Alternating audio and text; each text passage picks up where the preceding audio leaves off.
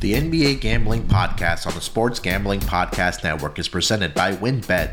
WynnBET is now live in Colorado, Indiana, Michigan, New Jersey, Tennessee, Virginia, and Arizona.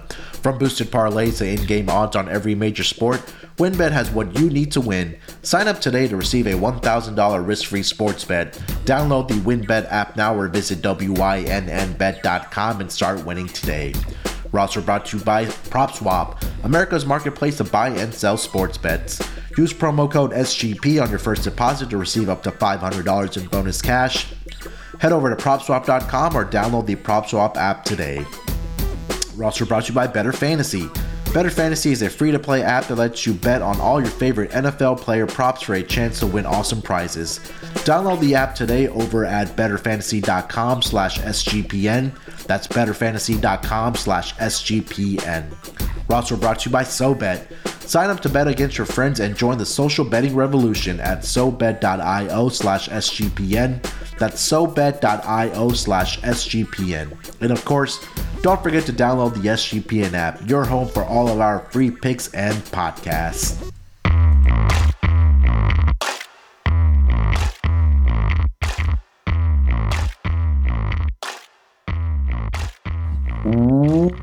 Welcome everyone to the NBA Gambling Podcast, part of the Sports Gambling Podcast Network. It is a Monday evening for the NBA Gambling Podcast. Like we said, we're going to start going every single day for you guys, Monday to Friday. And joining me to break down everything that's happening in the NBA and break down the Tuesday night schedule, it's my main man, Zach Broner. Zach, how you feeling this Monday evening, my man?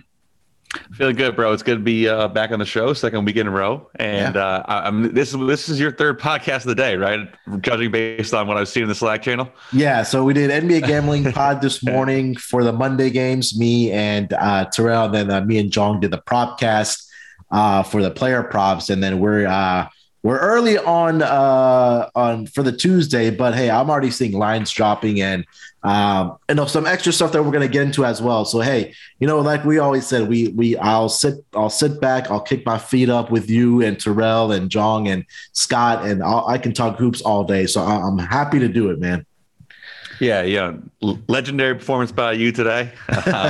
We got some nice games in the NBA tonight, and yeah, I think we're going to get some interesting stuff today. I'll try to throw some fun questions out there for you, and glad to be back. I mean, it's just fun to be back in the swing of things. Had some good games over the weekend.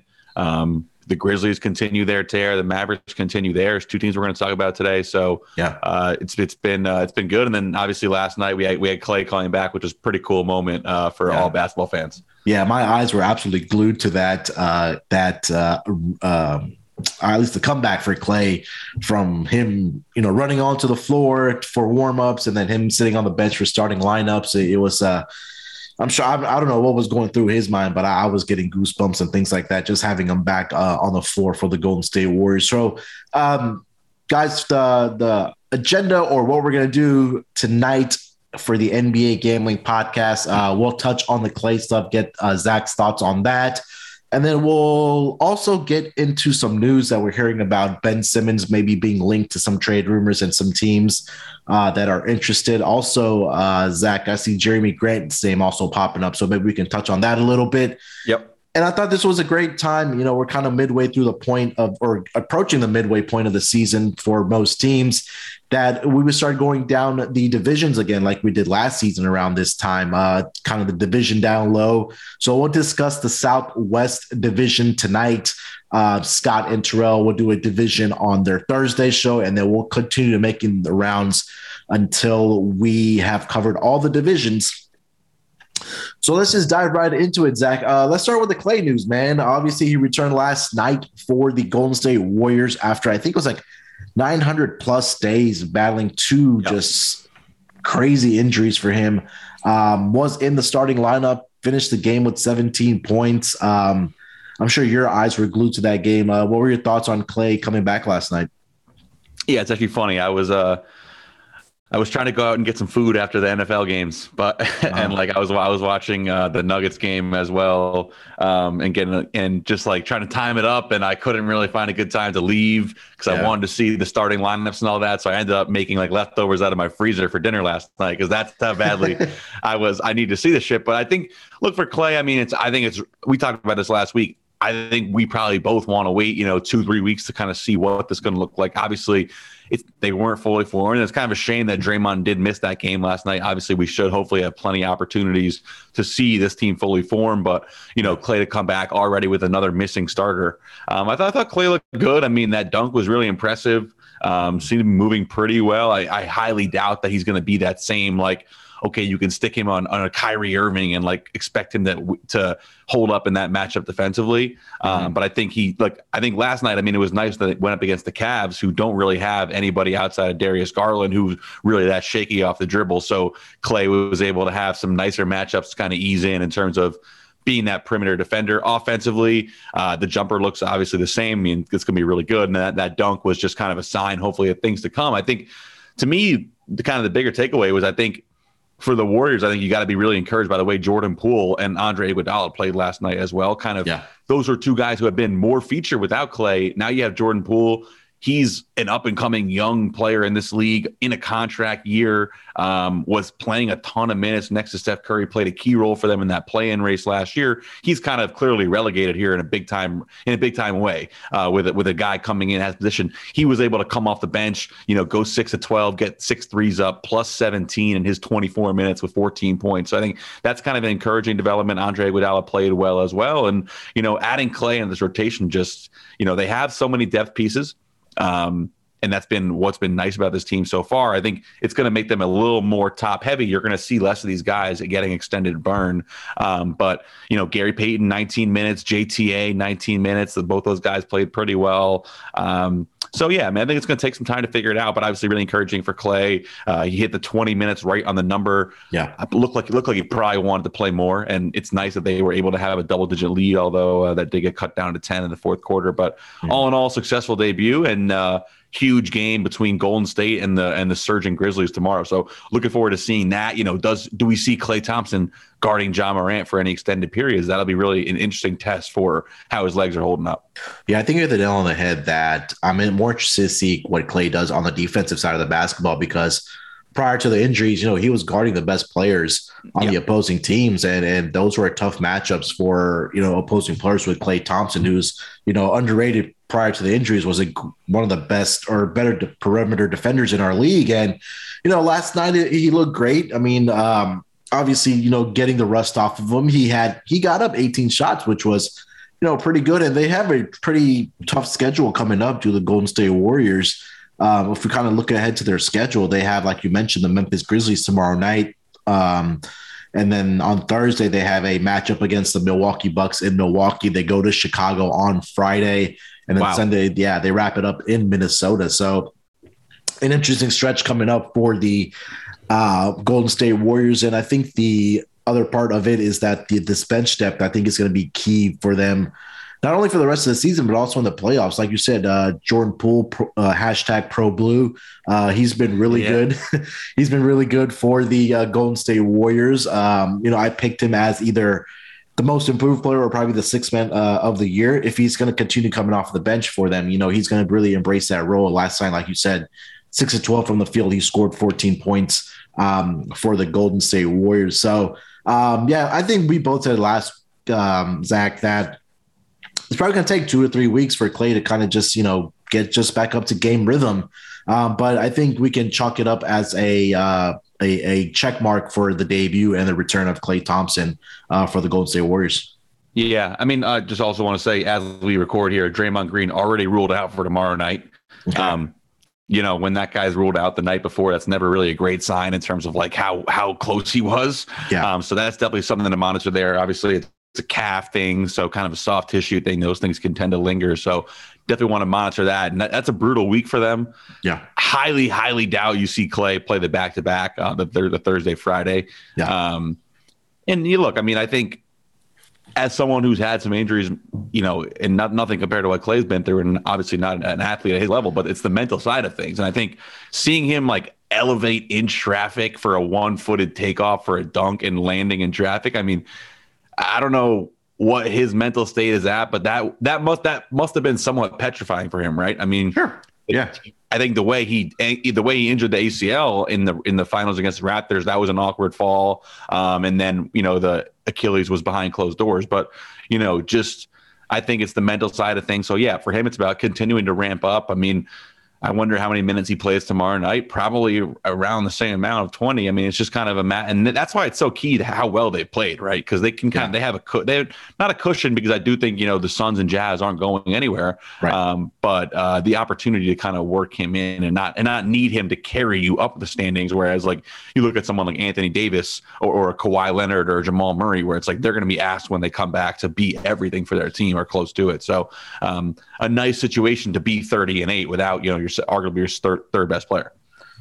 Yeah, 100% again. And, even without Draymond, I think that I think we have to give a lot of credit to what Andrew Wiggins has been able to do for this Golden State Warriors teams. And, there was a lot of pressure on him, being one of the top picks in the NBA, when he was selected, and really didn't find his stride with the Minnesota Timberwolves, but now being over with the Golden State Warriors, I think he's absolutely doing a fantastic job providing that scoring punch alongside Steph Curry. And I think that he's going to be equally as more important right now as Klay kind of gets his legs back under him to provide that scoring punch that, hey, if Klay has an off night or is going to be sitting on a back-to-back situation. And now we hear that Draymond Green is already ruled out for tomorrow. So there might be something more to it or more serious than we maybe initially thought about Draymond Green's calf. But yeah, again, just kind of put a bow on it. Glad to see Klay back out there. We're going to continue to monitor to see how he does, as they have a very tough schedule coming up, especially a road trip, that 4-game road trip. So I think everybody around the NBA, as far as fans and players, were just happy to see Klay back on the floor for the Golden State Warriors. Zach, let's move over to some more news that kind of came out this morning in an article from The Athletic that Shams Charania kind of put out.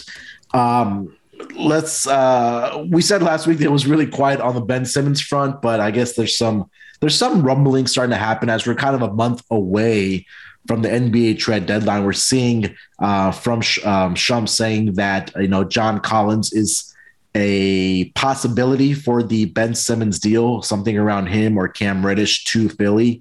Thoughts on this Ben Simmons potential deal coming up for them, and does it benefit both teams?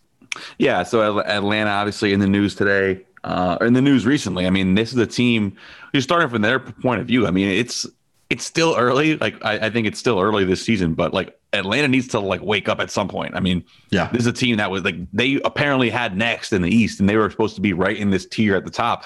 I mean, Chicago and Miami weren't supposed to be this much better than Atlanta, let alone all the teams like Atlanta right now. They're like a worse version of the Hornets.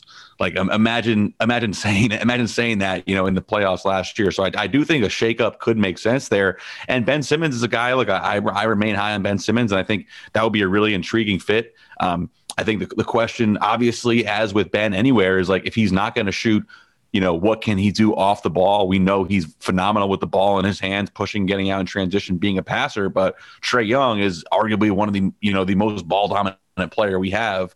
Yeah.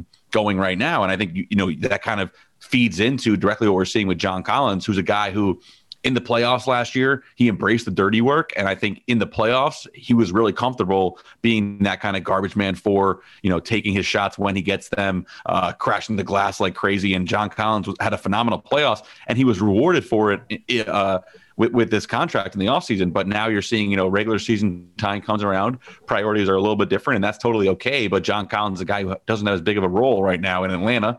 I think he's a really intriguing young player. I mean, I think what's kind of weird is for John Collins is like, okay, but Atlanta has a number 3 offense. Like, that's not the problem right now. Yeah, they're doing just fine, without, getting John Collins more post touches, or whether it's ball movement. That's the issue. I mean, I understand that, and anyone who's played basketball knows it's not that fun to play when the ball's not moving. But they're third in offense, trending up on that end of the floor, and Trae Young is absolutely ridiculous right now. So, for Atlanta, I wouldn't necessarily want to change anything internally. Offensively, they do need to pick it up defensively. I mean, they are fourth to last. Like I said, they're the exact same profile as the Hornets, a little bit lower on the standings. But yeah, I think Ben would be a nice pickup. They obviously have the pieces, and I think from Philly's perspective, if you get maybe a couple of these wings, like Atlanta has Reddish, Herter, Hunter, and Bogey, I think if Philly could get 2 or 3 of those guys in the fold,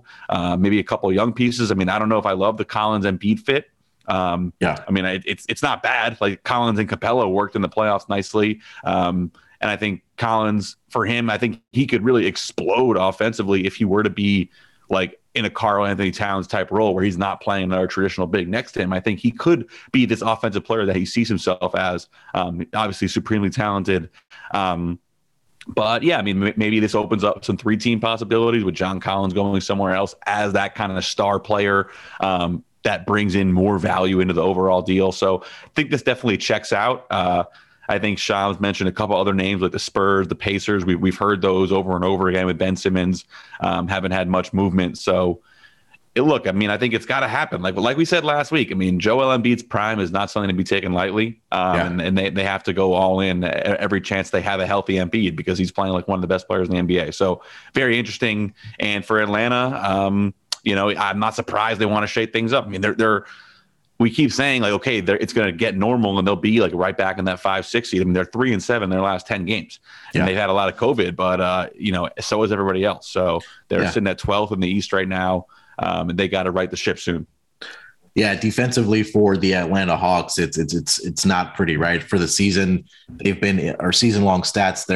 They are in the bottom 4, and over the last 5 games, it's been even worse for the Atlanta Hawks. So I think if they did bring in Ben Simmons and they had a package deal around John Collins and Cam Reddish, I think defensively that would make them a lot better.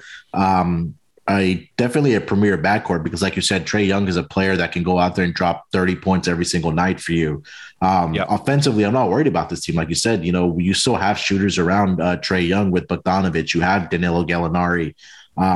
Kevin Herter has been a very nice surprise for the Atlanta Hawks over the past couple seasons. So I'm definitely excited. The potential of Ben Simmons there in Atlanta is definitely something that's exciting. The question to you also is what kind of thinking about if John Collins did end up in Philly, how would the fit be next to Tobias Harris?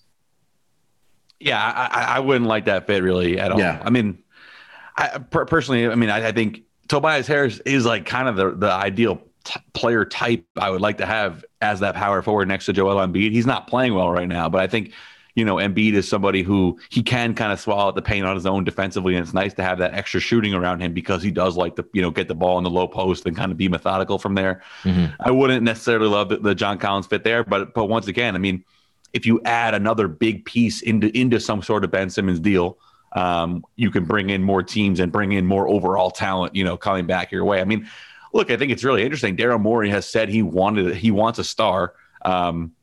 There doesn't really seem to be a star out there. I think, and to me, I think the option of getting if you could bring into this team, like maybe a healthy DeAndre Hunter and a Kevin Herter, and another piece, another quality starter. Like I still think that could make you really, really formidable. If Joel Embiid is playing at the peak of his powers, I still think that gives you a chance. Maybe they do look better in the playoffs offensively without Ben Simmons. I think there's still some questions to be answered there, whether he was the entire problem or not.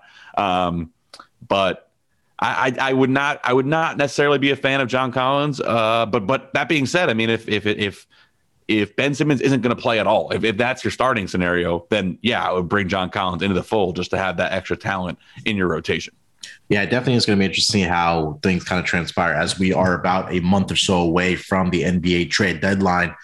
And it's starting to heat up. Some of the other teams that are in rumors and mentioned in Shams's article over on The Athletic, I think one more name I did want to touch on was Jeremy Grant for the Detroit Pistons, and a team that you've been very fond of, Zach. But some of the names or some of the teams that are listed in this article are the Washington Wizards, the New York Knicks, the the Portland Trailblazers, and the Los Angeles Lakers for the services of Jeremy Grant. We know Jeremy Grant has been sidelined due to a UCL injury in his right thumb, but Jeremy Grant, when it was with Denver, another team that we've talked about a lot on this podcast, is he was really good for them before he decided to take the bag with Detroit. It seems like that Detroit is just fully committed to making a full-on youth movement, and Jeremy Grant being 27 years old, I think they could get a lot of young pieces or draft capital back for him. He did sign a 4-year, $112 million extension this offseason. But I think any of those teams that are rumors can really use the services of a type of player like Jeremy Grant is. Yeah, I think anybody could use Jeremy Grant, especially if his three ball is falling. I mean, he's kind of like a serious playoff piece, as we saw making that long run with Denver in the bubble. And just his skill set is made for playoff basketball. I think for Detroit, you got to love the way Saddiq Bey has started to come on recently, and especially with him playing a lot more space on the wing. I mean, Jeremy Grant's one of these tweener forwards who's like he's a 3/4, but it's like offensively he kind of needs to be a 4. I think he would be maybe nice between LeBron and AD. I think that could be a fascinating fit there. But for Detroit, they're going to have to go for the highest bidder here. Of those teams, I mean, the Knicks probably have the most assets to go get him. Mm-hmm. Maybe Washington as well with the tremendous amount of young players they have. But I think Jeremy Grant is definitely going to be moved. I think with that, with that thumb injury, you never want to speculate, but it's not a lower body thing, so you're not really worried about durability for the playoffs. It's just a hand injury, so hopefully it doesn't affect the jumper. But he should be good to go once you get him in the fold, as long as that all looks good. Any playoff team would love to have him. I mean, I think the Warriors, Suns, and Jazz should all be interested. I mean, you can't have too many big wings that can defend at a high level in playoff basketball, as we've seen how those series tend to go throughout the last few years. And look, those teams are all still going to need a guy to guard LeBron. So Jeremy Grant is one of the better names out there, probably other than Mikal Bridges. I mean, Draymond Green, you're going to want to have more options than just those two. And if you're the Jazz, you don't really have anybody right now. Whether that's enough, I mean, Jeremy Grant is a very good player, kind of just below all-star level. So it probably will take a good amount to go get him. So maybe that is the Knicks or somebody else that comes in surprising. But yeah, definitely feels like he will be moved at the deadline. Yeah, 100%. I mean, I think that, the teams that you even mentioned, I think the one intriguing name or the team that's very intriguing that could, I think, really maybe put them over the top is the Phoenix Suns. I think that's the type of player that they really need to kind of provide that scoring punch next to Chris Paul and even Devin Booker. Yep. Yeah, you have DeAndre Ayton in the middle, but and I've said this all season long, is that they need to probably get another scorer in there.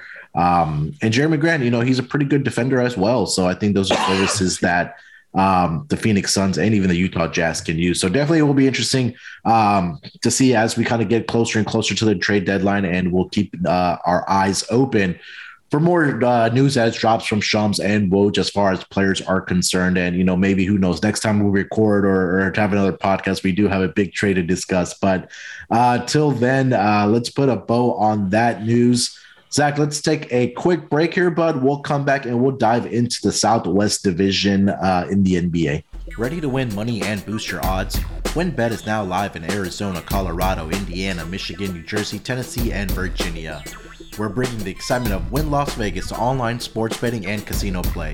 Exclusive rewards right at your fingertips. Get in on all your favorite teams, players, and sports from NFL, NBA, MLB, NHL, golf, MMA, WNBA, college football, and more. WynnBET has some brand new bonuses. Bet $5 and win $400 in free bets. Win a trip to Shaq's Funhouse in LA. Bet $20 on WynnBET's Build Your Own Bet feature and earn a chance to win a once-in-a-lifetime experience for the big game. You and 3 guests will receive a VIP experience at Shaq's Funhouse, 2 nights at Wynn Las Vegas, a $5,000 free bet at Wynn Las Vegas Sportsbook, and $5,000 in travel credit. Great promos, odds, and payouts are happening right now at WynnBET. From boosted parlays to live in-game odds on every major sport, we have what you need to win. Ready to play? Sign up today to receive a special offer, risk-free $1,000 sports bet. Bet big, win bigger with WynnBET. Download the WynnBET app now or visit wynnbet.com and start winning today. We're also brought to you by PropSwap, where America buys and sells sports bets. The NFL playoffs are finally here, and PropSwappers are cashing in. Like Steve from Tennessee, who last week sold his $250 100-1 Patriots Super Bowl ticket for $2,500 on PropSwap. Steve locked in his profit when he turned his $250 bet into $2,500. The buyer got great odds and the seller made 10 times his bet. PropSwap has thousands of buyers across the country, so you'll always find the best odds and collect the most money for your bets. Hurry and download the free PropSwap app today. PropSwap has fantastic features like filtering listed tickets based on the best value, a free activity fee to stay in the know with all the big sales, and red hot tickets for sale. A loyalty rewards program that turns your ticket sales into extra bonus cash, and a first deposit cash match. Use promo code SGP on your first deposit and PropSwap will match your deposit up to $500. Join the real sports bettors on PropSwap, where America buys and sells sports bets.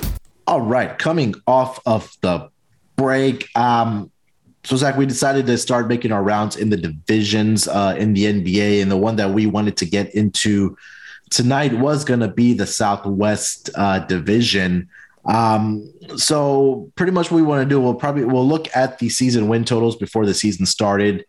Take a look at the record of these teams right now, and we'll look at the updated division odds for this division. Let's start it off with the Dallas Mavericks. We'll just go in alphabetical order here with the Dallas Mavericks. So their season win total was 48.5 before the season started. Currently updated number on the books that I did find was 45.5 with the juice to the over. Currently, the Dallas Mavericks are, let's see here, number 5 in the Western Conference with a record of 22-18, right behind the Memphis Grizzlies in that Southwest Division, where they are currently 5 games out. But Zach, let's start with this. What were your kind of thoughts coming into the season for the Dallas Mavericks in the Southwest Division? Obviously, I think the biggest question that I has posed was, were they going to be able to go out and get another superstar next to Luka? They haven't done that yet, and I'm not sold that KP is the answer there. But Dallas Mavericks, man, let's start there.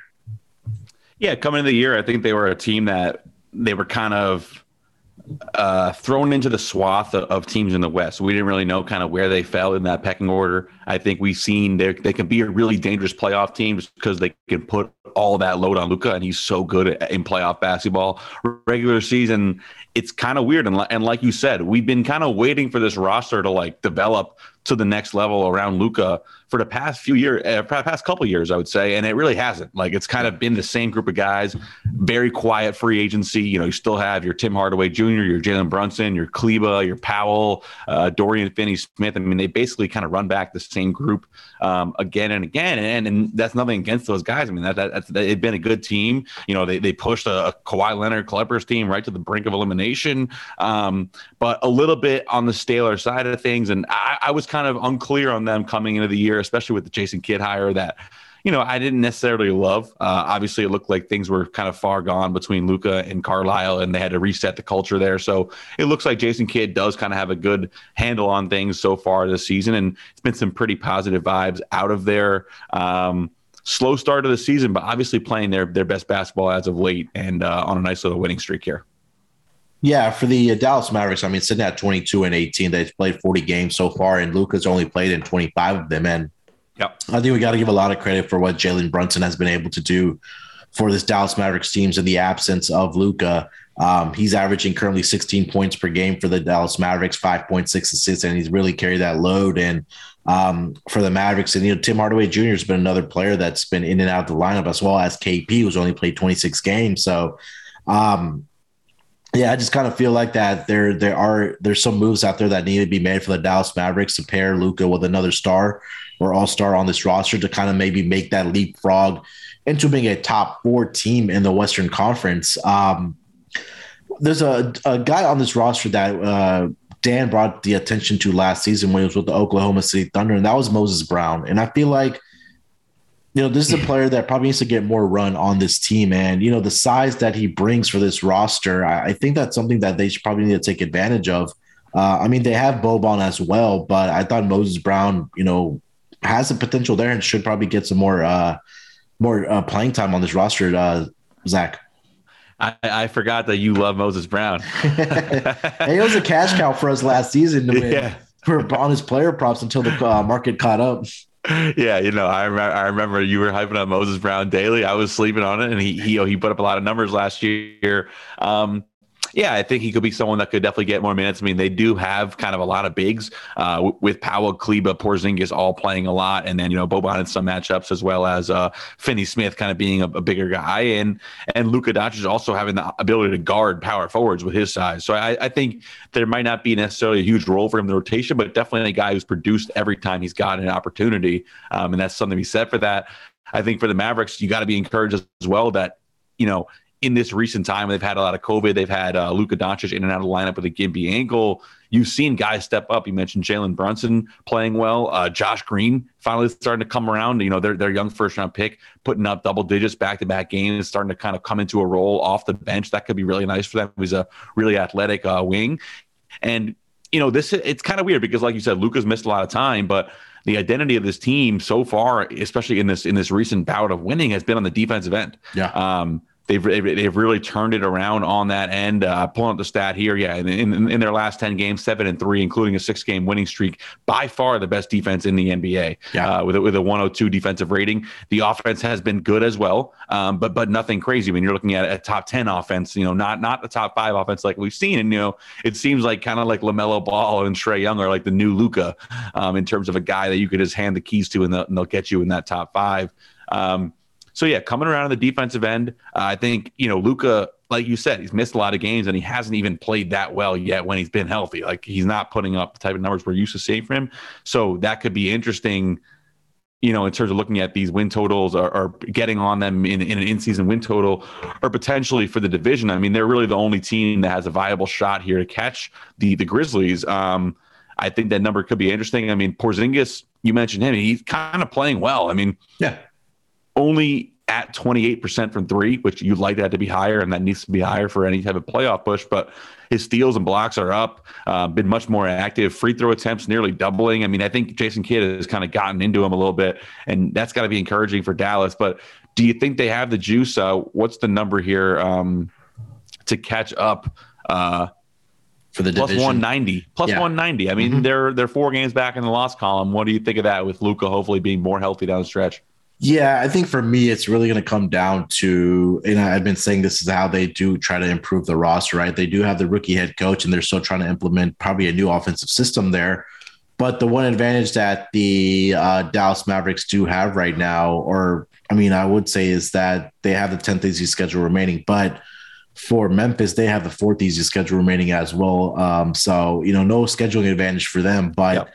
I think that, again, if Luka, we heard the things that he's been overweight this season, or coming into the season, he was overweight around 250, 260 pounds, whatever the case was. But definitely they have the potential because they're playing so well on the defensive side. I think just because this Memphis team is just, they're playing with a chip on their shoulder. They have so much talent. Ja is just playing on a whole other level right now for the Memphis Grizzlies. I think it'll be tough for them to kind of catch them, even though they are only 4 games back in the loss column. It just makes me nervous that Memphis has a 4th easiest schedule remaining in the entire NBA.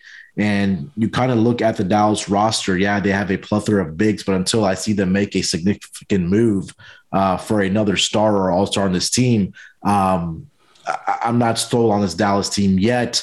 Do you think that just because, you mentioned that KP's numbers are up from year over year, is it probably time for them to kind of sell or trade him when his stock is at an all-time high, maybe? I don't know. I think that could be on the table. It was interesting. I think they were mentioned as well as a Miles Turner suitor in that that Shams inside pass piece. Yeah, so, you're right. That could be an interesting swap, or maybe, I think Dallas would maybe get something else in that trade. Porzingis is a guy, I still love his skill set in the playoffs just because he has that rare combination of rim protection on defense, and then he can space the floor for Luka offensively. Now, he hasn't been so happy in that role in the past, so I think that's like kind of concerning. Under Jason Kidd does seem more bought in, like I said.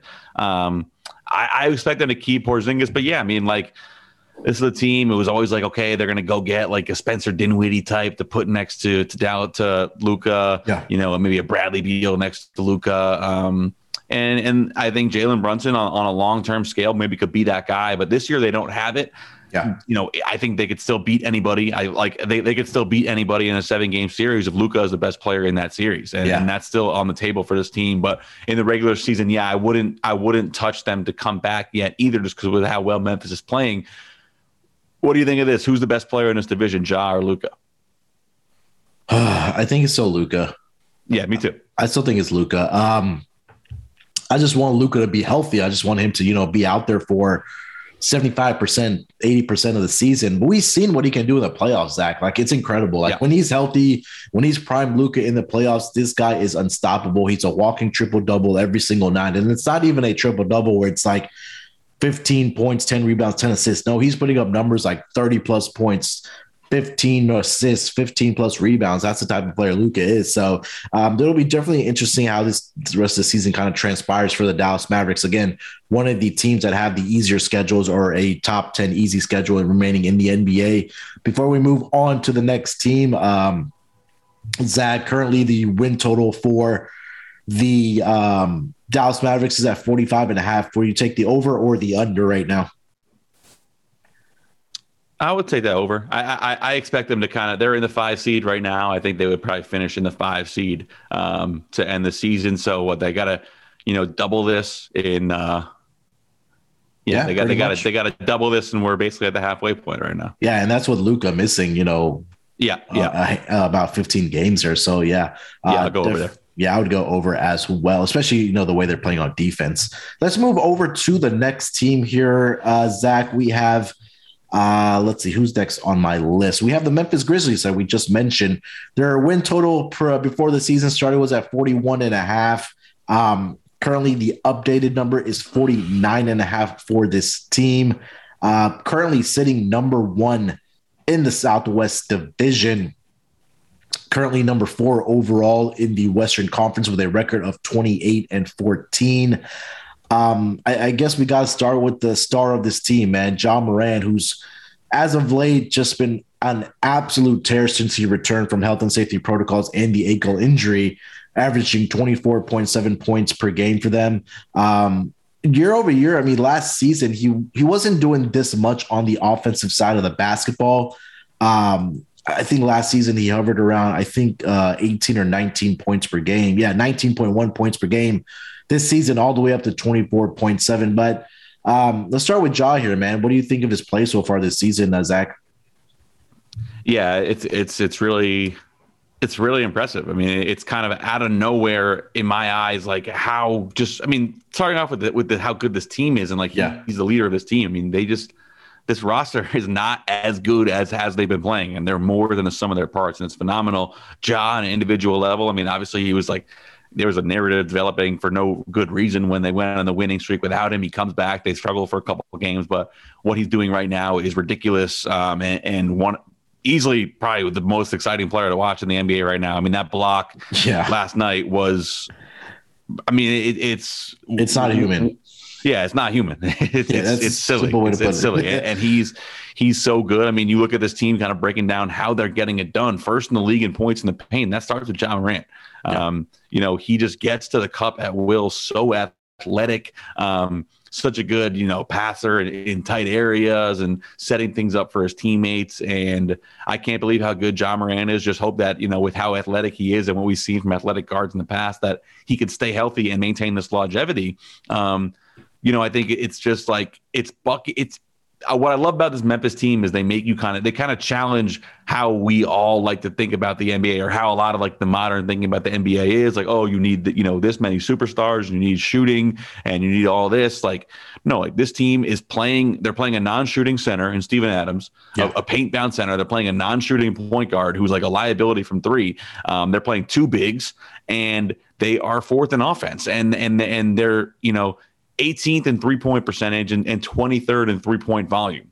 They're like, it's just like they're not the type of team that fits easily into how we think about like, okay, what Atlanta's doing, what Charlotte's doing, what Utah's doing, but they're still right there with those offenses. And it starts with Ja Morant, and you have a lot of guys that are playing really well on this team, such a deep team, and they're really fun to watch. And it's I didn't include them on my surprises list last week because I thought there were other teams that hadn't been talked about as much because Memphis is a big story, but it's just phenomenal. Just so impressive how good they've been and how good Ja's been. And Taylor Jenkins as well. I think he's in the conversation, but definitely Coach of the Year candidate. Yeah, I mean, obviously the big name in the Memphis Grizzlies organization is Ja Morant, but I think we'd be remiss not to mention how well Desmond Bane has been playing this season for the Memphis Grizzlies. And I think that even in the absence of when Ja Morant was out for a couple weeks there with the ankle injury and health and safety protocols, Desmond Bane has played in 41 games so far this season, as well as Triple J, and both those guys are averaging 17.7 points per game and 16.4 respectively. So, this team is really exciting to watch. I'm interested to see what kind of happens in the playoffs from that, because I feel like they've been in that playoff play-in bubble, I think, for the past 2 years, and now they're sitting at number 4 in the Western Conference. And for them to kind of take this leap up to be in the top 4, I think that they can really make some noise in the playoffs this season. Kind of looking ahead to their schedule, Zach, like I mentioned earlier, they have the 4th easiest schedule remaining in the entire NBA. Currently seeing their updated win total at 49.5 with some juice to the under.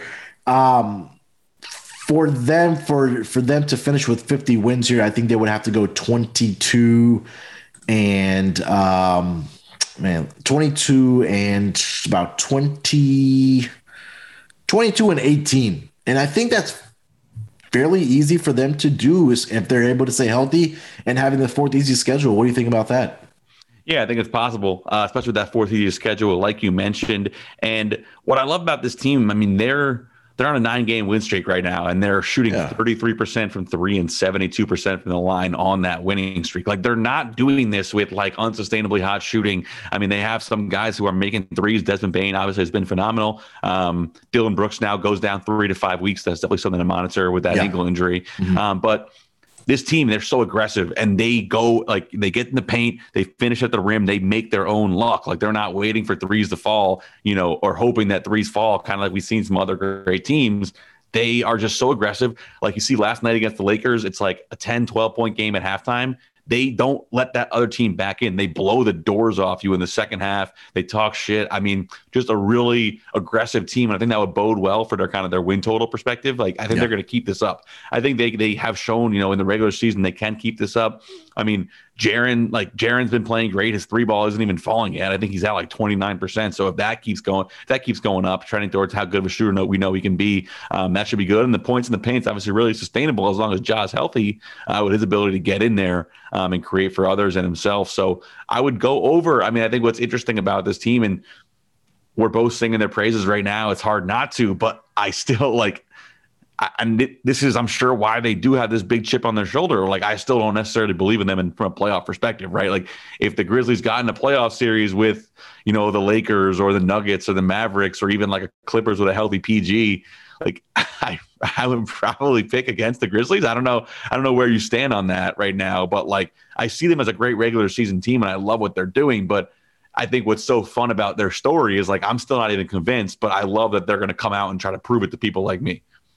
Yeah, 100%. I mean, they haven't really had much success in the playoffs. They've gotten in past the play-in tournaments, but gotten bounced in the first round. But yeah, like you mentioned, their best 3-point shooter right now is Desmond Bane at 42.8%. And then it falls off to Ja Morant, who's at 38.3. Like you mentioned, Triple J is only shooting 31.4 from 3-point land. And I think that if they can slightly improve their 3-point shooting, they're definitely going to be a tough challenge for any team in the Western Conference. Lastly, before we wrap it up, on the Memphis Grizzlies, against 500 teams and above, they are 16-9, and against teams that are below 500, 12-5. So it's not like, we see a lot of some of these teams that play down to competition. Memphis Grizzlies are not one of those teams. They're taking care of business, whether it's against big competition or whether it's against less competition. So you got to give them a pat on the back for, taking care of business against any team that's they're facing on any given night. Anything else for the Memphis Grizzlies, Zach? Well, just quickly, but before we move on, Grizzlies, Mavs, and Grizzlies, Lakers playoff series, who would you take? Grizzlies and Mavs. I would probably go Mavs, Lakers. But I would fade the Grizzlies in both of those. Even though in a regular season game, I think the Grizzlies would beat both of them, like they did last night. Yeah, I think that in a 7-game series, I need to see the Memphis Grizzlies do it before I can pick them. And maybe this is a year for them, right? Maybe they're that big, sexy pick this year that, people are picking in the first or even the second round. So, but for me, I need to see them get it done first before I can back them. But definitely right now in the regular season on a daily game basis, when they're playing one team, I can get behind the Memphis Grizzlies for sure. I should have mentioned the ATS stats as well, because we are a gambling podcast for both those teams. Let me kind of go back. The Memphis Grizzlies are number 2 in the entire league against the spread at 27-15, and the Dallas Mavericks are 21-19 against the spread so far this season. So Memphis, number 2 in the entire league as far as covering the number. Let's move over to the next team here. Zach, we have the Houston Rockets, man, my hometown team, currently are I don't even know where to start with this. Let's look at their regular season win total prior to the season starting. It was at 26.5. The updated number is 23.5, under as at -120. For the division, they are a whole 800 to 1 to come back and try to win this division. Not going to happen, but currently, right now, they are 11-30, the worst team in the Western Conference right now. Zach, let me get your thoughts on the Rockets, and then I'll chime in. But for the Houston Rockets, it's kind of been a subpar season, to say the least. I mean, that's what we kind of expected from this team. But what are your thoughts on this roster for the Houston Rockets? Yeah, it's been down and then up for a little and then back down. Yeah, it's been down and up and down. Yeah. I mean, this is a team that I was excited about coming into the season. I don't really think it's borne out too much. There's kind of a lot of cooks in the kitchen, and then this whole competing direction issue with the fact that you have some vets on this roster, and then you have a guy like Jalen Green who your future's built around him, but they're 3-23 when he's in the lineup. He's played 26 games at 3-23, and the KPJ Jalen Green, I mean, it's fun and they can put up numbers and they're both really skilled, but that's just not gonna win you games right now. I think most of that winning streak that they did have was when those guys were out of the lineup. Correct me if I'm wrong. When I think Jalen Green was out for most of those games, they had KPJ. Yeah. And you have, Christian Wood, now that they're back in kind of this youth mode. He's having, a suspension. So I think there's definitely some trades they made at the deadline to kind of clean up this team a little bit. I think they need to go in that direction, but you jump in here. I mean, I haven't talked with you about the Rockets in a while. Where are you at with this team? Kind of what's the pulse of the fan base on the youth and the future of this team? What's the good? What's the bad? Yeah, I think for the Rockets, I mean, obviously they got off to an absolutely terrible start to the season where they lost 17, 18 games in a row, and then all of a sudden they won about 7 games in a row. And it's like you said, it's been a roller coaster up and down for this team. And I think for the Rockets, they just kind of need to figure out what the identity is and what the future plans are for this team. Because like you mentioned, they still have vets on this team, right? You still have guys like Aaron Gordon on this roster. You have, the whole John Wall situation where I don't think there's a team willing to trade for that contract right now, especially with the things that we've heard about his knee. Last season they shut him down just because it seemed like it was starting to flare up a little bit. But I think they kind of need to figure out, hey, which direction do we want to go? Do we want to build around Kevin Porter Jr.? Do we want to build around Christian Wood? And do we want to build around Jalen Green? There's been some type of rumblings that, if the right deal does come across, they're willing to ship Christian Wood, and I think that it makes a lot of sense. But, there's three young guys on this roster for the Houston Rockets that they may or may not want to build around. Jalen Green is definitely part of it because he is your number 2 overall pick. But when you have Kevin Porter Jr. and Jalen Green in your backcourt, I think the other young piece that they probably really want to get some more playing time to and develop is Alperen Sengun.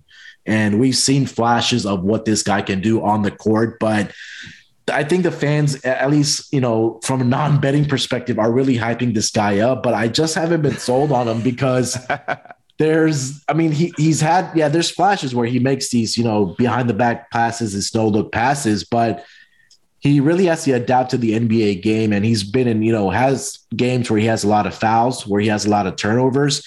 But I think when he gets accustomed to the NBA game, those things are going to improve for him. And that's only going to be improved by him getting on the floor. So the expectation in Houston is that, hey, yeah, we're going to be one of the worst teams, if not the worst team in the entire NBA, at least for this season, possibly next year as well. And I think the one person that we kind of have to give a lot of credit to, even though this team is really bad, is head coach Stephen Silas, because what he came into, what he thought where he had James Harden and Russell Westbrook to work with, now those two guys are gone from this roster. And now you have this whole young movement that's coming in for the Houston Rockets. So, I mean, look, this is a fun team to watch. If you're an over-better like I am, this team is an automatic over-better every single night. We heard about the situation and the locker room spat that they had between John Lucas, Kevin Porter Jr., and Christian Wood in the Denver game at halftime, where Kevin Porter Jr. left the arena. Seems like they patched things up. Once they had those two guys back on the floor against Washington, they went out and won that game 114, 111. And, they're back to, being a bad defensive team. So I think from right now, they need to figure out what the identity is. If the NBA trade deadline as it is approaching, if the right deal comes across for a guy like Eric Gordon, for a guy like John Wall, and also Christian Wood, make those trades, accumulate your draft assets, maybe get some more young talent in here and start developing these guys and just letting them go out and play, because this team is not going to be very good for the rest of the season at 11-30. Yeah, I think that's the key point right there. If we're looking at the betting implications for it, be a win total under, or just reminding yourself to fade this team, is that they do own their own first round pick this year, right? I mean, they have obviously some weird pick situations going on with the James Harden haul, but also sending out stuff in the past. But they have their own first round pick right here. They with how well in quotes, obviously OKC has played, like they kind of have the inside track to go up and join the Pistons and the Magic. And this year, look, you said it's not going anywhere. And so I think this is going to be a team that will be kind of tanking, especially with, I think that the year after, maybe there's some pick uncertainty. I got to check in on that. But yeah, Stephen Silas, like you said, I think he's a great coach. I think it's been a really tough situation. I hope that this does not reflect poorly on him, because it's been kind of an impossible situation. I highly doubt that we see, Christian Wood will be interesting, but I don't think we see him blocking Sengun as much, whether that's, by a decreased role or is he getting traded at the deadline. Eric Gordon seems like a guy that'll definitely be moved at the deadline. So there should be more opportunity. I mean, I think with Jalen Green, like he started to look better. I still am high on him, and he started to play better as he come back from his injuries.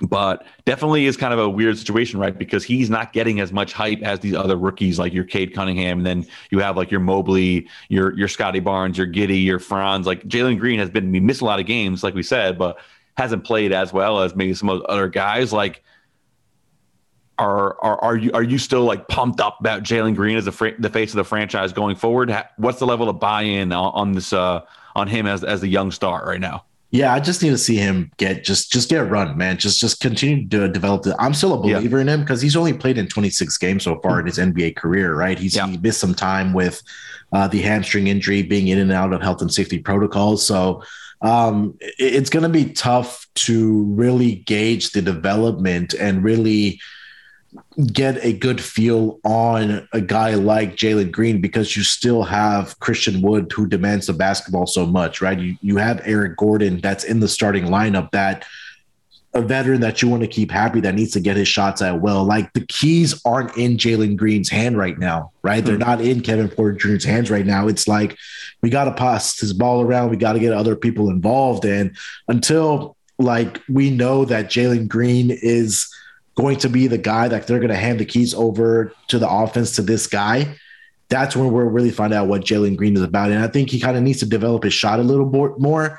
But I do want to see him attack the basket a little bit more as the season kind of progresses here. So I think the Houston Rockets are another team, Zach, that are going to be that we need to keep an eye on as this trade deadline approaches, because there's services of players on this roster that other teams can use, like Christian Wood and Eric Gordon. No, yeah, that's fascinating. I think I always love like kind of taking the temperature of a fan base on how they're kind of feel about a young team like this. And I'm still a big Jalen Green believer. I'm looking forward to seeing him, like you said, just kind of play more consistently. And, I think Steven Silas is a guy we saw kind of the rise of his career with Luka Doncic. Now, Jalen Green is not like a very similar player, but kind of they can do similar things. So it would be cool to see Jalen Green kind of take over this offense and start to put up some really big games. But for now, kind of in a holding pattern until the deadline. Then they probably will suck the rest of the year after that. Yeah, there's always the one hope before we wrap up with the Rockets is that if Luka ever gets frustrated in Dallas, that he thrived under Steven Silas, so maybe he wants to come over to Houston and play for Steven Silas.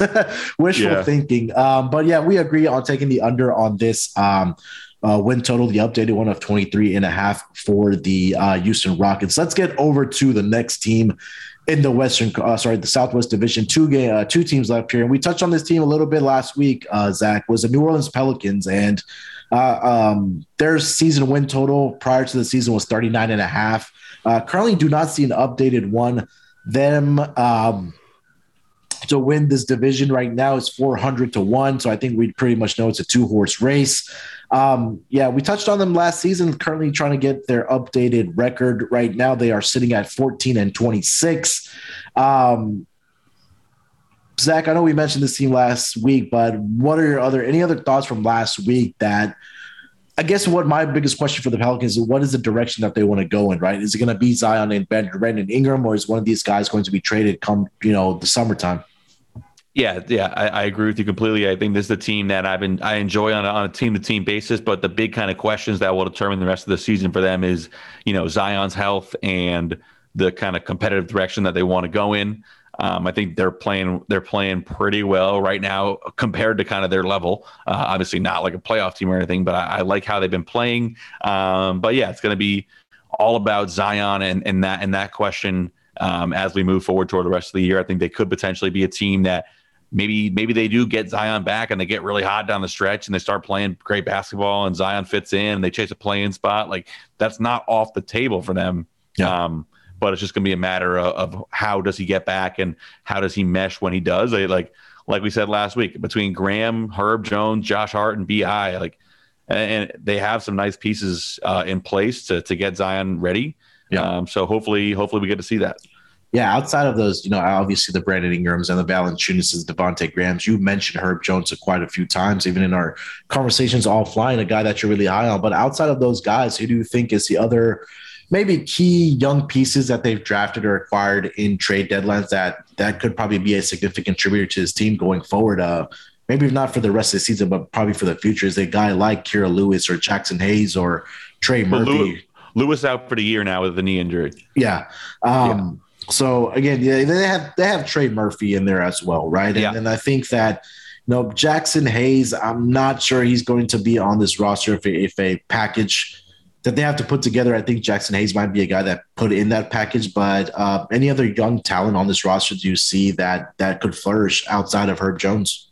Yeah, Trey Murphy's a guy I definitely look at as someone who could come on the rest of the year and potentially a guy that you might want to monitor, like DFS players, player props, stuff like that. Yeah. Kind of an inconsistent role. Like, he's been in a lineup with COVID or with how COVID shapes the roster around him. Gotten some 20 type minute games here and there, but mostly stuck around the single digits. So he's a guy late lottery pick, I believe, or the number 17 pick. So just behind that lottery, and pedigree as a great shooter. So when Zion does come back, they're going to need shooting around him. So that could be an interesting one to follow. And a player that a lot of people are really high on, hasn't really clicked yet. Nickeil, he's kind of continuing to show the great flashes. And also just when you look at his numbers, they're just not that good. He's not efficient at all. If he could dial it in and get the flashes to be more consistent, I still think he could be a promising young guard in this franchise. But Yeah, definitely Trey Murphy, and to see how Herb Jones continues to develop. I mean, Herb Jones is a guy who, like, in that there was a Pelicans Warriors game last week on Thursday night, he absolutely enveloped Jordan Poole. Like, he made Jordan Poole's night miserable. Yeah. And so he has that capability offensively. He's not phenomenal yet, but continuing to monitor his growth as well as Trey Murphy. Like, that's like a nice group of young wings. If you keep BI and you keep Josh Hart, that could be potentially 4 wings who are capable of playing at a starter level. Yeah, 100%. I think that for going back to Alexander Walker, he really needs to develop his shot a little bit more because the numbers all across the season are below 40%. So if he's able to work on his shooting and really develop it and get it in, and really improve it, I think this is a guy that can really contribute to this team as well. Yeah, we talked about Herb Jones again. I'm also excited. I watched this guy. I think it was I believe it was the Golden State Warriors game that I was watching, and yeah, he did an absolutely fantastic job. He had 5 steals in that game. Holy shit! Yeah, for the New Orleans Pelicans, and for this team again, I think this is another team that they need to make a decision on what they want to do with both BI and Zion. Like, you need to make that decision. Then this is the offseason. You have a new head coach in Willie Green. Make that decision and start either from scratch or start building around one of these 2 guys, because like you mentioned, they do have nice young pieces that they've drafted and acquired from other teams and in the draft. So I think that they need to make that decision on what they want to do. So we talked about it last week that Zion is training or conditioning outside or away from the team in Portland, Oregon. So definitely that's news that we will continue to monitor for the New Orleans Pelicans. And kind of to wrap up the Pelicans here, they have the most, or they're right in the middle of the pack as far as strength of schedule remaining. 18th toughest schedule we can say that is remaining for the Pelicans. So, depending on the biggest question mark is Zion. So what are they, what's going to happen with or without Zion going forward? Anything else on this team? I know we talked about last week, so kind of keeping it short with the Pelicans, but anything else for them, Zach? Nah, I was going to say, only you and me could talk about a team for like 25 minutes last week and then have like another 20-minute conversation, but it's just so fun. And yeah, they're a team I enjoy, but yeah, nothing else for now. Yeah, let's move on to the last team in this division. It's going to be the San Antonio Spurs. Their win total coming into the season was 28.5. Currently don't have an updated number for them. Right now, they are number 10 in the Western Conference, sitting with their record of 15-24.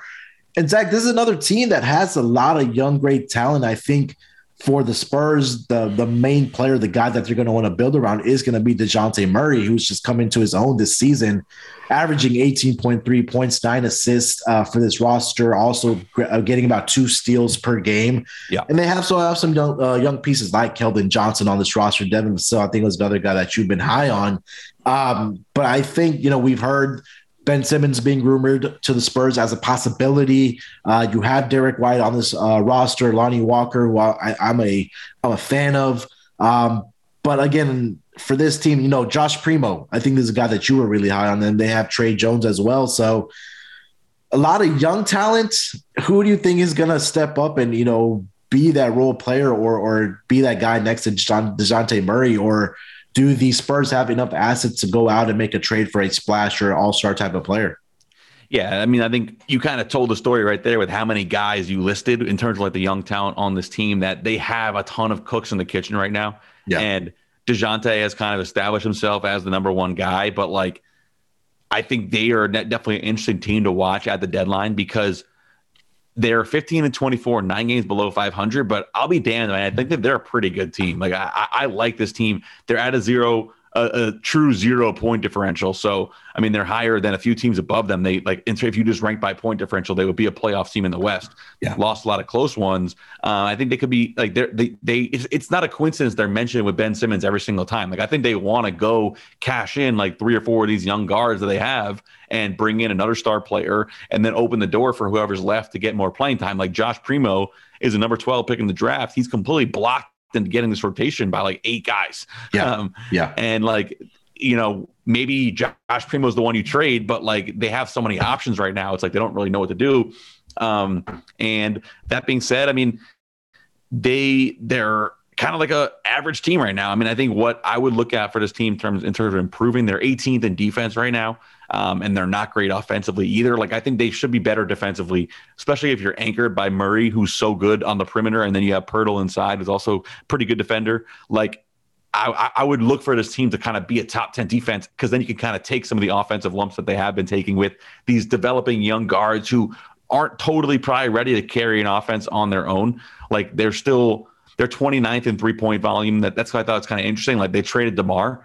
Chicago is last in 3-point volume because, like, DeMar does that to your team. But it's just tough to win this way when you don't have like a Kyrie Irving going and getting buckets in the mid range, or a Kevin Durant. Like, it's DeJounte Murray, Derek White, and Lonnie Walker. Like, those guys aren't quite good enough to carry an offense yet. So I would like to see them kind of hunker down on the defensive end and then maybe go make a trade for somebody. But I do like this team. I mean, they're, like I said, playing to a true zero in terms of point differential, and they really can compete with anybody on any given night. So I think they're a team I would like to improve, whether that's internally just playing better, or potentially being an active team at the deadline, trying to cash in a few of these younger guys and bring in a better player. I mean, the talk of Popovich and how he was going to retire and he never wanted to rebuild, like, they still haven't really rebuilt, but they're kind of rebuilding right now anyways with all these young pieces. So you never really know kind of where they're at as an organization. And look, I think someone could come into this organization and thrive. Like, we've seen that in the past, still a model organization of stability and the culture they have with Pop. So I still like this team, but at 15-24, it hasn't been great. That being said, I think they're a team that could continue to play well and work their way into that play-in picture. They do have the 5th hardest remaining schedule, so that's something to monitor. But a team that I like, and definitely losing Keldon and Vassell to COVID just now hurts. I think Derek White as well. So those guys will miss a few games now here. Yeah, and I think that's the biggest question about you mentioned the whole Coach Pop situation is that he doesn't want to be a part of a rebuild, but they pretty much are rebuilding right now. My question to you is that do you think that Coach Pop is holding them back from Philly rebuilding? Maybe. I think there could be an element of that. I mean, they've kind of done they've done some parts of a rebuild. Like, they picked Josh Primo, like the youngest player in the draft, with a lottery pick, when they could have gone out and gotten like a Corey Kispert type, like the Wizards got a win now piece. So I think they've done a good job of kind of hedging their bets, and they haven't hit gold on a star yet. Like, they haven't drafted a star, but they have kind of picked up some nice pieces, and I think that's why they have like a lot of like cute young pieces, I would say. Like, like if you stack on top of each other a Devin Vassell, a Derek White, and a Lonnie Walker, like, that kind of adds up to be something really intriguing, even though neither one of those individually hit as a superstar on their own. They kind of all have parts of them that are intriguing. So probably in terms of the Pop question, but it hasn't kind of burned them yet. I think they will chase this play-in, though. And look, they're a team I probably wouldn't want to play. I think they're going to be annoying to knock out of the play-in. I'll put it that way. Yeah, definitely a lot of young pieces on this roster. Like we said, Keldon Johnson's 22 years old. Trey Jones, 22 years old. The oldest guy on this roster is Doug McBuckets at 30 years old. So, and Thaddeus Young at 33. But yeah, and, the young talent's there, but now it's time to, really start developing them or letting them either trade it go out for an all-star like a Ben Simmons that we've talked about, or, you got to figure out what your identity is for the San Antonio Spurs team. Looking at their win total to kind of wrap up the Southwest Division here, Zach, currently it is off the board, but with the 4th hardest schedule, I think this might be a team that we probably want to fade for the rest of the season, possibly because, again, I think this is a very deep draft coming up, just depending on who declares and who doesn't. Currently sitting at 15-24. Where do you expect this team to kind of end up for the rest of the season? I would say they play like a 500 team the rest of the way. I'll put it that way. So, maybe finish the year around about 10 30 games wins. Yeah. Yeah, 30. Yeah, I was thinking 30 and 42 is where they kind of end up. But yeah, I do like watching the Spurs team, man. Like you said, because of the talent that they do have with Keldon Johnson, DeJounte Murray, Devin Vassell, Derek White, those guys are really fun to watch. So it'll be interesting to see what kind of transpires and which way the San Antonio Spurs want to go. Any last thoughts for the Southwest Division here, Zach, before we move on to the Tuesday night games?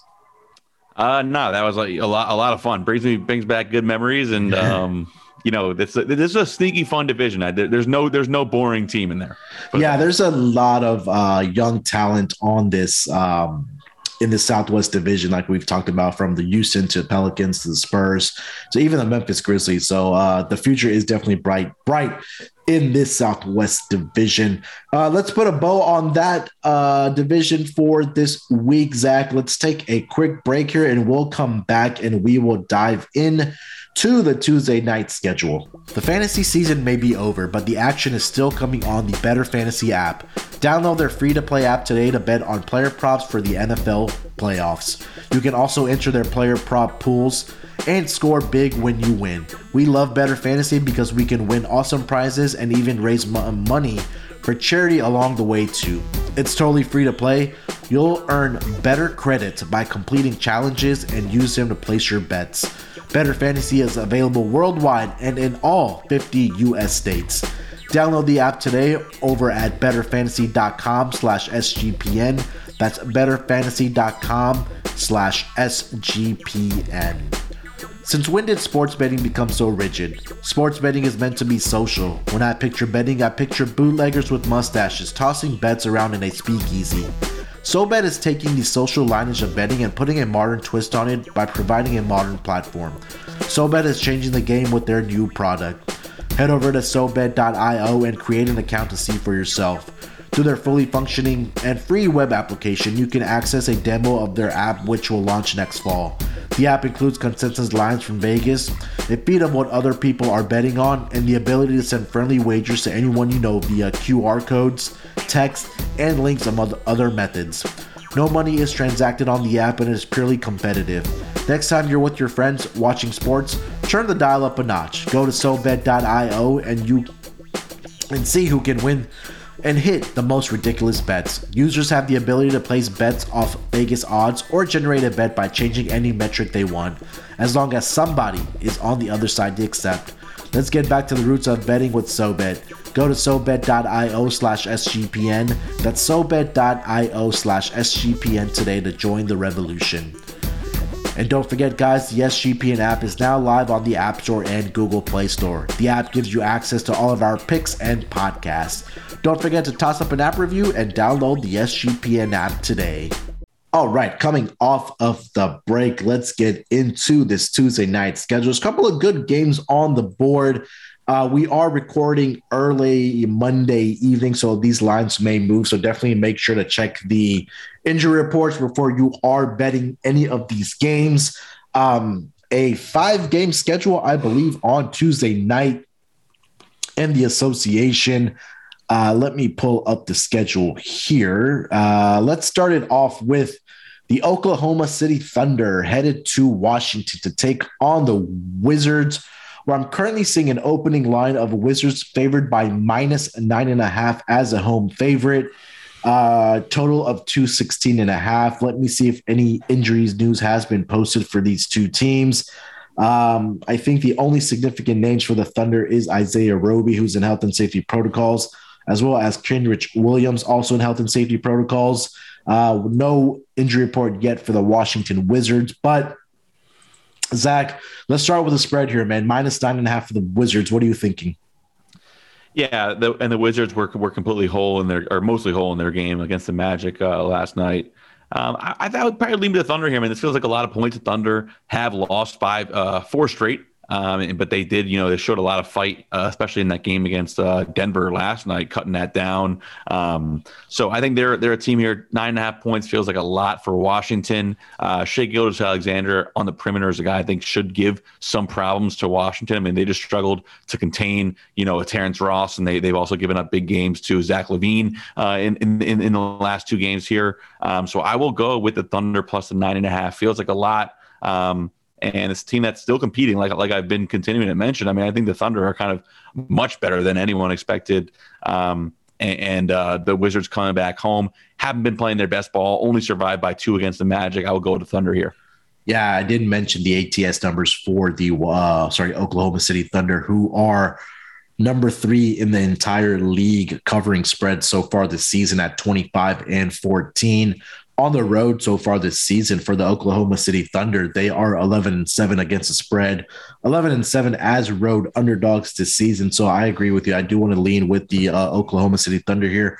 Hopefully this gets to double digits, Zach, so we can really pounce on the Oklahoma City Thunder there. But I think we both agree on the Oklahoma City Thunder going up against the Washington Wizards, who should be getting a lot of guys back from health and safety protocols on the current injury report. Any thoughts on this total for this game at 216.5? Yeah, I would lean under here.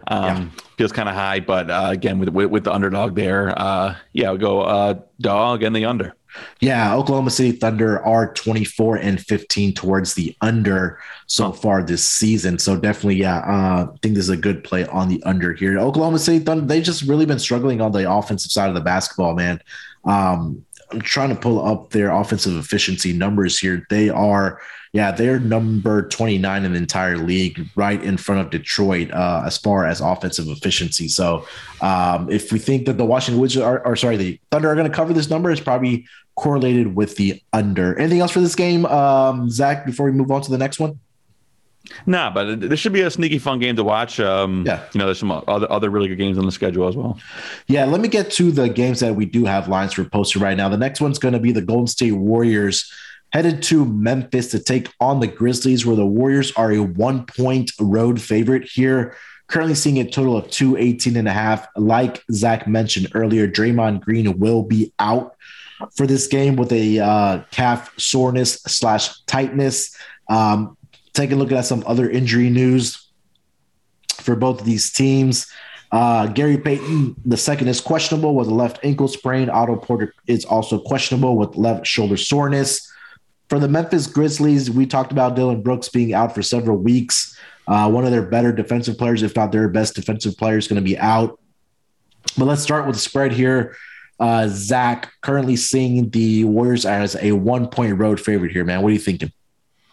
I'm definitely going Grizzlies here. Probably lock territory. I mean, coming off that just emotional game, like we said, for the Warriors at home, Clay, not even really like paying attention to the scoreboard right now. You got to go into Memphis against the hottest team in the NBA that we've seen time and time again. I mean, they will be chomping at the bit to get this matchup and make another statement on national TV. It's a rarity for Memphis. So going to go with the Grizzlies +1. And yeah, I think, with Steph potentially, realistically not playing his best basketball this season. Now you have Clay kind of second game, probably going to be one of his worst ones if you just go off human psychology there. I'm going to go with the Grizzlies, probably lock territory. Yeah, I think we had discussed this last week on the NBA Game podcast with Terrell, as I said that when Klay Thompson gets back, I think it might be a good time to possibly start fading the Golden State Warriors, because there is going to be an adjustment period for them with Klay coming back, and now you don't have Draymond in the fold. It'll be interesting to see what kind of transpires for this Golden State Warriors team. But I do agree. We've said this a lot of times with Terrell on the NBA Gambling Podcast, is that Memphis just seems to get up to play against these Western Conference superior opponents. And I think this is another spot where we see they do that. Definitely shop around for this line, because I feel like it's moving towards the Golden State Warriors. So possibly shop around for the best number. You could probably see some +1s and even +2s popping up for the Memphis Grizzlies. Any thoughts on the total here, Zach? 218.5? Nah, maybe slightly into the over with how well Memphis has been playing, but no. All right, let's get over to the next game. Kind of going out of order here, but I think we just found another line on one of these games. We have the Phoenix Suns headed to Toronto to take on the Raptors, where the Suns are a 3-point road favorite. Currently seeing a total of 225 for these two teams. Let's check the injury report here. Nothing. For the Phoenix Suns, Justin Jackson not with the team. Cam Johnson is out with the left ankle sprain. We know about Frank the Tank. He's going to be out. Landry Shamet is probable. DeAndre Ayton is back for this team. He was in health and safety protocols, and I believe he missed their last game. For the Toronto Raptors, Scotty Barnes is questionable with a right knee soreness, and Gary Trent Jr., who I know missed the last game for the Raptors, is questionable with left ankle swelling. Let's start with a spread here. Zach, -3 for the Phoenix Suns here. What are you thinking?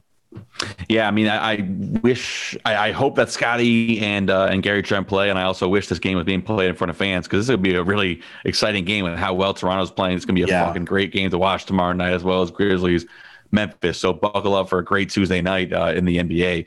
I'm going to go with the Raptors here as a home dog. I mean, I think they are. We mentioned them on the surprise teams last week, playing as good of basketball as anybody in the NBA, flat out. They made these adjustments to their lineup, playing much smaller and just much longer. And Fred VanVleet is playing at another level right now. Like I did not think he had this in him. And, the Suns, they continue to truck along. But to me, the Raptors deserve a little more respect here. I think they're playing really well. So I would go with the +3 at home, especially with, that empty crowd. They're kind of used to it. And the Suns, will be their first time facing it this season.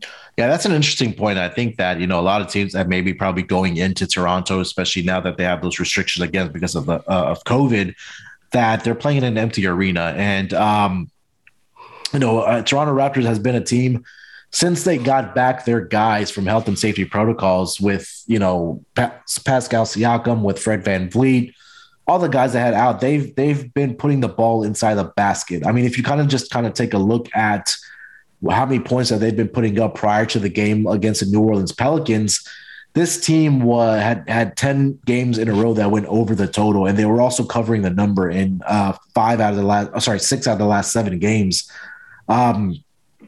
As much as we sometimes do hate agreement on the show, I can't not stop backing the Toronto Raptors cheers as well. Give me the +3 on the Toronto Raptors against this Phoenix Suns team. I mean, they're hot right now, and I do not want to get in front of a team that's really hot right now. And guys like Pascal Siakam and Fred VanVleet, who have been playing absolutely well since they've all returned to the lineup. Like you said, I hope Scotty Barnes is able to go in this game because the dude is a monster, man. If you kind of just look at the size of this guy, it's absolutely crazy to see what he's able to do on the court for the Toronto Raptors. Thoughts on the total here, Zach, at 225? Lean under, but no. Yeah, I'm kind of leaning towards the over here just because I feel like this might be an up and down game between these two teams. Like I mentioned, the Toronto Raptors have been putting the ball in the basket over the past 7-8 games, averaging close to 120 points plus per game. So I'll lean towards the over in this game.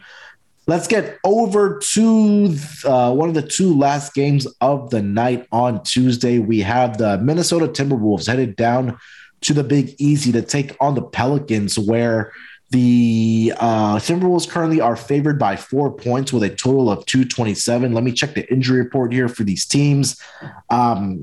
Right now, Patrick Beverley is questionable with a right groin soreness.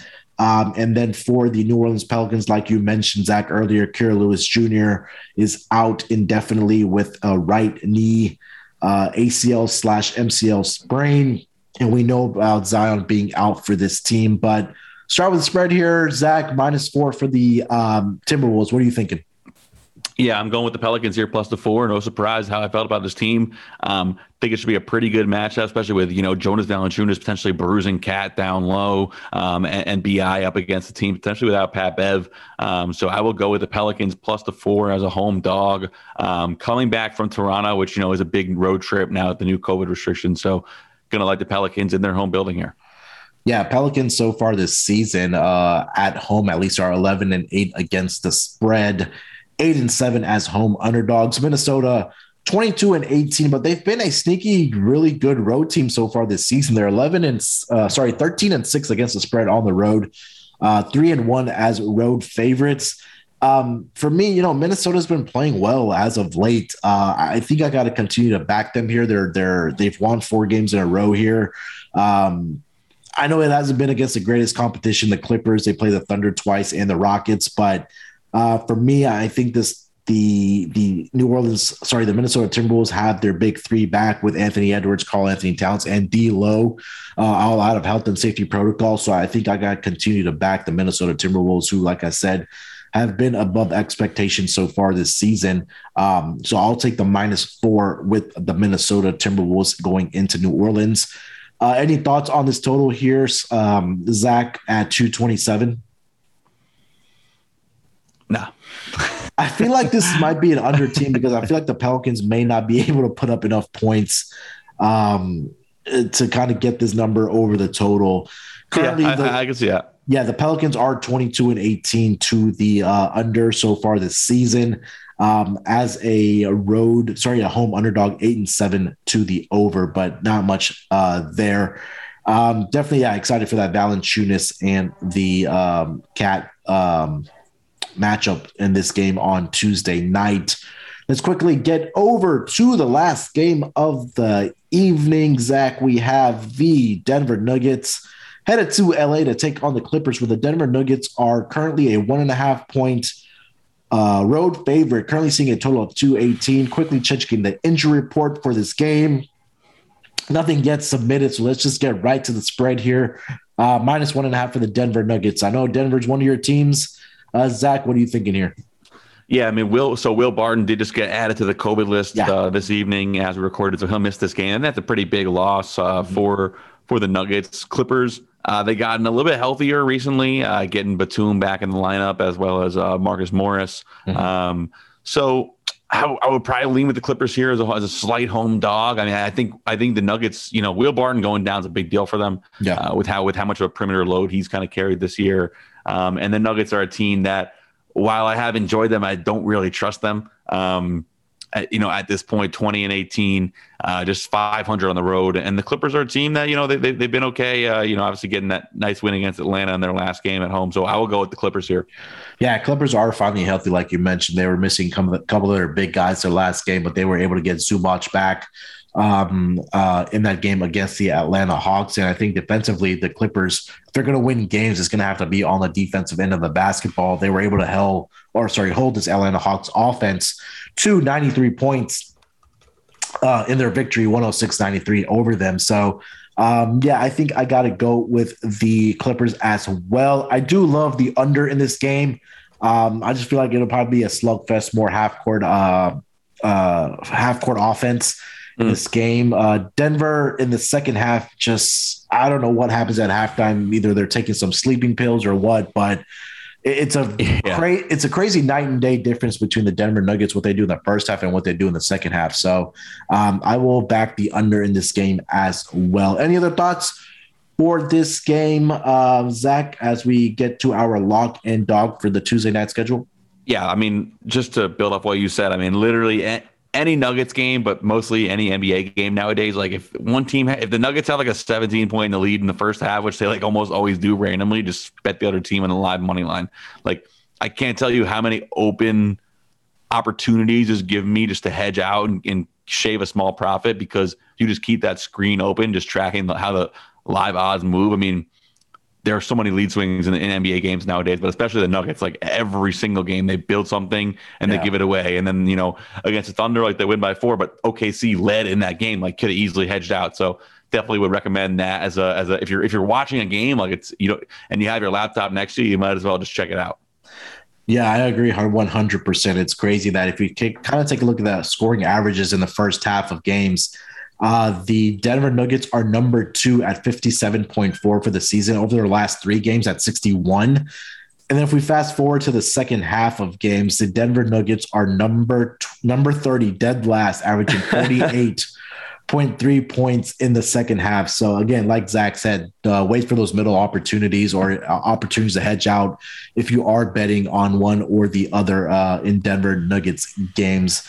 Zach, let's close this show out strong, man. Let's get to our lock and dog for the evening.